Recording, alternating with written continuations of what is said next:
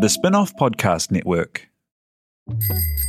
Ready to rediscover the joys of cycling? With over 300 kilometres of cycle paths across Tāmaki Makaurau, jumping on your bike and going for a ride is such a fun way to discover the city from a different perspective. Cycling is getting more and more popular across Auckland, so now's a great time to join the hype and give cycling a go. Head to at.govt/cycling to find your nearest cycleway today.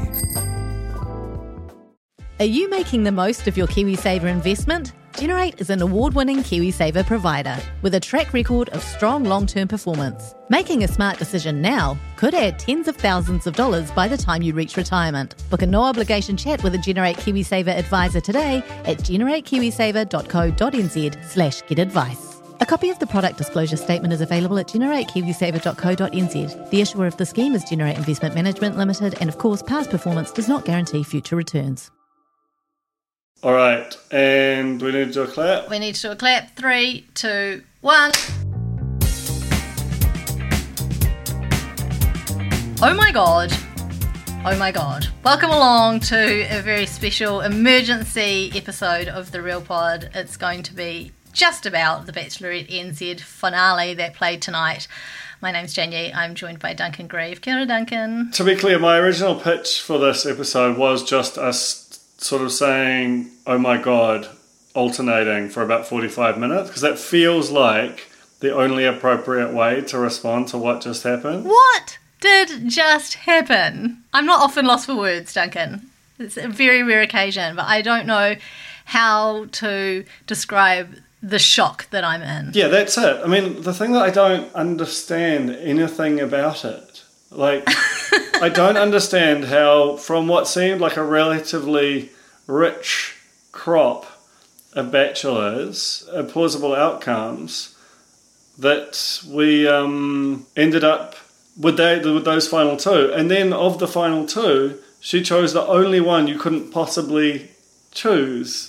Yeah, man. It defies belief. And the fact that, like, right throughout this whole entire season, I felt like she just really hasn't had any chemistry whatsoever with Hamish. Yeah, the whole thing with Hamish seemed to be that they did get on, but that if I was to try and characterise the sort of nature of their relationship, it would be almost like an older sister. It's not like with Jack where it is very twins or dating, as you said, but like there's something about the familiarity of the relationship and the intense awkwardness of every physical interaction, and his just complete inability to make a move or show like major. It's just so odd. It reminds me of, this is a callback for anyone who's been a long time Maths AU watcher, but it reminds me of Ashley and Troy a little. They were an extreme example, but just that sense of like being slightly patronising and kind of guiding him along through the process and kind of teaching him how to be in a relationship. Yeah, which, like, lovely bit of public service. Very but the end result being that, yeah, I'm keen to just carry on doing up the door upper is just so shocking to me. Do you think she found herself in a position where she just accidentally ended up with those two? That's been what I've been sort of pondering, is that, because when Todd came out first, my instinct was, oh, but surely she's just choosing no one, or they're going to just bring Jack back or do some kind of crazy stunt ending. But there is a part of me that wonders that the real contenders somehow either eliminated themselves or just had a bad moment at the worst possible time, and suddenly there she was. Or just that there is the possibility that it's real, as remote as that seems to be, like, and that maybe that the good of their relationship, the natural of their relationship, just did not convey on camera. That was the thing I was about to say, is there a chance that this is a real relationship that is going to end up in love and some sort of happy ever, if not happy ever after, but happy for the midterm after? And in some ways it scans that he's obviously, like, she is just all-world natural unaffected television talent, and he is just clearly supremely spooked by the whole process. But there is a chance that when the cameras are off, that they are very different, or that sort of reticence that he has around, you know, pashing on camera and stuff she finds sweet because she knows what he's really like off camera. And she alluded to that. She actually said, when the cameras come on, you don't make any moves, like you're not affectionate, what's going on, which obviously introduces the idea that they have a relationship outside of the cameras and that he's a different person when the cameras are off. And so I just have to hold on to that, and also to the fact that maybe Warner's just did like such a great editing job in giving us a finale where we really didn't know what was going to happen. I thought I knew what was going to happen, and I thought it was going to be that she picked Todd or no one. Kudos to Warner's for surprising me right out of my pants. Not out of my pants. I left my pants on. Jane goes rogue again. They left their pants on too. No fantasy night. Yeah, which I thought that she handled that quite well, and you saw, and that was also part of why you had the true suspense, I think, at the end, where all of the options felt in play. I wonder if, like, just thinking again about Hamish's on-camera performance, we can, I think, forget, because of the way the show is constructed, or the way the show appears, that they do get time together off camera, that this is a show that is shot, and that as much as they're judicious in terms of what they show us, there are also times when they're just moving cameras around and setting up shots. And I'm sure that it would be fundamentally different on a major production of The Bachelor, where they are just shooting a lot more. You kind of see that in the edit, where there are a lot more sort of candid moments that kind of get picked up on, and sort of production or producer-driven moments where the camera is just on. I just wonder if maybe this time they really were shooting scenes more so than just letting it roll, and as a result, that relationship, which appeared to be so awkward, was different. I mean, the whole reason that we're even conjecturing about it, though, is just that it never seemed likely, and it did not cross my mind. This is the most shocking ending to a reality show a New Zealand reality show that I can think of. Like, there was no part of me that considered it. It wasn't like it was a possibility. It just wasn't there. I cannot remember the last time I yelled at my television.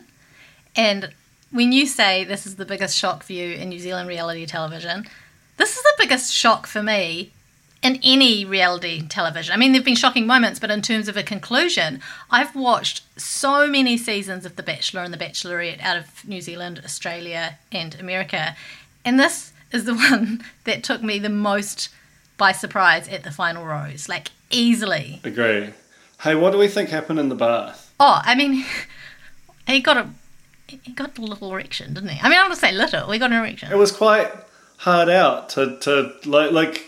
I don't think I've ever seen like such an obvious reference to someone popping a boner in a 7:30 p.m. show, even down to the adjustment. Yeah. Just felt like she was just like, I got to get out of here because this is getting too hard out. It's too much. I was terrified he was going to hang his towel off it. Yeah, that's historic. It is historic, and I had no real feelings about either of these guys much going into this. I felt like it was going to be a bit of a lackluster one, but I have to say, over the course of their final dates, I warmed to both of them quite a lot. Yeah, same. I did get that sense that Hamish just hadn't really had the opportunity or the amount of time that he needed to show that affectionate side. And then when he did, they got quite steamy in the old bath. It was extremely steamy bathing. But I also felt like, whether it's the edit or just her performance, I started to buy Todd. Me too. He clearly did, because that dude was absolutely heartbroken at the final rose, or lack thereof. Like, because that's when you find out that it's either Hamish or no one. But in some ways, the fact of it being not Todd was as shocking. Like, you got these twin shocks. Because even that little bait and switch she did at the top of Hamish's acceptance was actually, like, really effective. It was. Such a great final episode. Like, gotta give credit to Warner's on it. Out of what had been a sort of a frustrating season which had more potential than was actually realised, for the final episode, which have, for the most part in New Zealand, not been particularly strong, for it to come with such a all-time shock of a conclusion is very impressive. Kia ora, this is Janie, podcast manager here at The Spin-Off. Thank you so much for listening to this podcast. I'm sorry for the interruption, but I just want to talk to you while we're at level 2 and 3 across the country. We've been doing our utmost to bring you all the coverage you need of COVID-19 outbreaks and lockdowns, and we can't do it without the generous support of our members. If you want to help out our news team, visit members.thespinoff.co.nz to donate today. Can we talk about Todd turning into an absolute Gumby on his last date? Trying to get up on that paddleboard and just failing miserably, and then like jumping off the boat and kind of like with some swagger trying to toss his backpack casually over his shoulder, just like tossing it completely behind him. There's something really cute about Todd in that he has a little bit of the like sort of like a 16-year-old schoolboy sort of a vibe, like the very sort of only child who hasn't, he's like just obviously so beautiful, but feels like he doesn't feel particularly worldly, which is why when Jack had to go for age reasons, but Todd, who basically just has the body of a man, but he's got this sort of sweet, doe-eyed innocence of a of someone who just hasn't done all that much stuff, and all of what you're talking about, his like imbalance, the bag thing was just amazing, because that is like a real gawky teenager who doesn't really know the size of their body move. It was a beautiful edit. It was. And then the only thing I really remember from Hamish's day was the massage, which was, I don't know, it felt like it could have been like quite a sensual moment, and he really just duffed it completely. He really projected his awkwardness out into the room, and he just kind of wasn't comfortable being massaged, and then trying to give her a massage, and it was like, yeah, it's like if you asked your brother to give you a massage, which don't, but yeah, please don't. Yeah, that's where I felt like it was sealed. In some ways, it speaks to like quite a lovely side of Lexi, is that I think for a lot of people, the fact of completely botching that moment, of being unable to just enjoy it, would have been enough to body whatever chances were left of the relationship. But everything about him I think can be attributed to he never got over the cameras being around, but clearly there was enough of him when they were off to seal it. So I'll tell you what wasn't sealed. He had a luxurious robe on at the luxurious Donkey Bay Inn, and it had a big hole in the armpit. I'm not sure if you clocked that. I did not. The Donkey Bay Inn, what did you make of that play? Remind me about it. It was very kind of like a 90s luxe vibe, lots of colours and shapes and wood and velvet and textures. It was luxe, but it was luxe of a different era, a kind of like trendy luxe of the 90s. That's a lot of New Zealand luxe, to be honest. I think there was a sort of a big trend towards like New Zealand doing fancy things at the worst possible moment. It's not like we built these kind of grand lodges in like the 30s and 40s or something, so they would have this kind of classic like deco or modernist architecture or something. They're often like the worst of that kind of frou-frou giant velvet curtained 90s excess, and like lots of like Spanish white and cream, and because it's New Zealand we will never ever update them. We're just going to take those to the grave, which it's a vibe. Also, Donkey Bay Inn. It doesn't scream romance. Do you know what though? Just a short walk down a wee path from the Donkey Bay Inn is a nudist beach. So there was a missed opportunity, in my opinion. That would have been. I mean, imagine Hamish's general blushing nature being forced into that environment. Come on. There were 4 main cast members in this final episode. There was Lexi, of course, Todd and Hamish, of course, but also Lexi's dress. That was something. It was almost nothing. Yeah, it was good. I mean, there was a lot of Lexi on screen throughout this season, which I think overall is like good and liberated. It certainly caused some shock and awe in the spin-offs internal Slack channels, the amount of bum that was on display and so on. But I think in general the trend towards you do you, as opposed to following whatever kind of Christian standards of modesty we've been sold is I think a good one. What do you think? Oh, I think so too. I mean, I loved the dress. I thought it was amazing. I thought it was so glamorous for New Zealand screens. It definitely felt like even more, I mean, I don't want to say risque, but just like more bold than what we would expect even out of the States. And as a woman, I looked at that dress and thought, man, I wish I could pull that off. Not off her, I wish I could wear that and it not be the most heinous thing you've ever seen. What is wrong with me? Oh, it's amazing. This new constant rudeness. It's not new though. It's not always new, been but there. And but I you're just, really, even when I'm like trying, I can't stop myself Yeah. from sticking my foot in it. That's kind of it, I guess. I thought there was going to be an after the final rose special, but I haven't heard anything about when that will be airing. It feels like they could do it like a twofer at the end of both seasons with them jammed up. I really, really want that because I just love those. They almost feel like at some decent percentage of why you make the journey through them is to get the kind of the recriminations and so on. Not that this one doesn't have as much drama. Like the previous season of The Bachelorette obviously had all the sort of weird testosterone and then the true all-time shock of Liam's Bob. But I still hope we get it. I hope we get it because I feel like I'm really curious to know if things have worked out with Lexi and Hamish. There's definitely been some Instagram stalking that's gone on in the Real Pod Corner, which you can get to by going to facebook.com/groups/Real Pod Corner and join our private group there. It's alive with discussion. There has been some sleuthing by some cornies on sort of tells on Instagram about who's friends with who and people commenting on what, and it's all very interesting. I won't give anything away because I don't want to create spoilers, but also I'm curious to see if we do get Jack back in an after the final rose special. I still hold out hope. I still believe in Jack and Lexi. We don't have long to wait till the next journey down the red carpet because Moses and his ladies will be joining us tomorrow night, not on the podcast, but on the telly. And I'm excited for a whole another round. Are you excited, Duncan, or do you feel like you need a break? No, I'm excited because I know Moses a little. I actually followed Solimio around on tour for a Metro story a few years ago and got on really well with Moses. And just we've obviously seen him on Celebrity Treasure Island, his brilliant talent.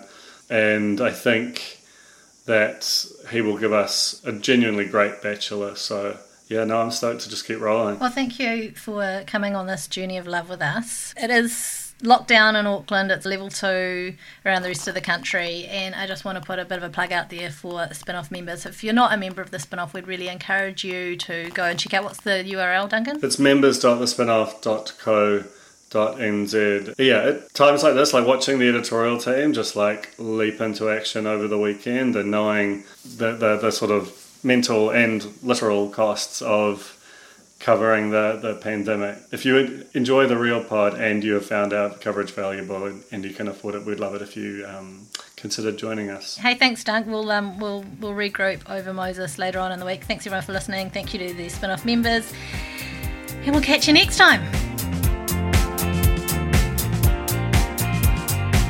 Okay, so now what do I do at the end? Press the record button again. Kia ora e te iwi, Te Aihe Butler here, podcast manager at The Spin-Off. If you enjoy listening to our podcasts, consider supporting our mahi by signing up to become a Spin-Off member at thespinoff.co.nz/donate. The Spin-Off Podcast Network.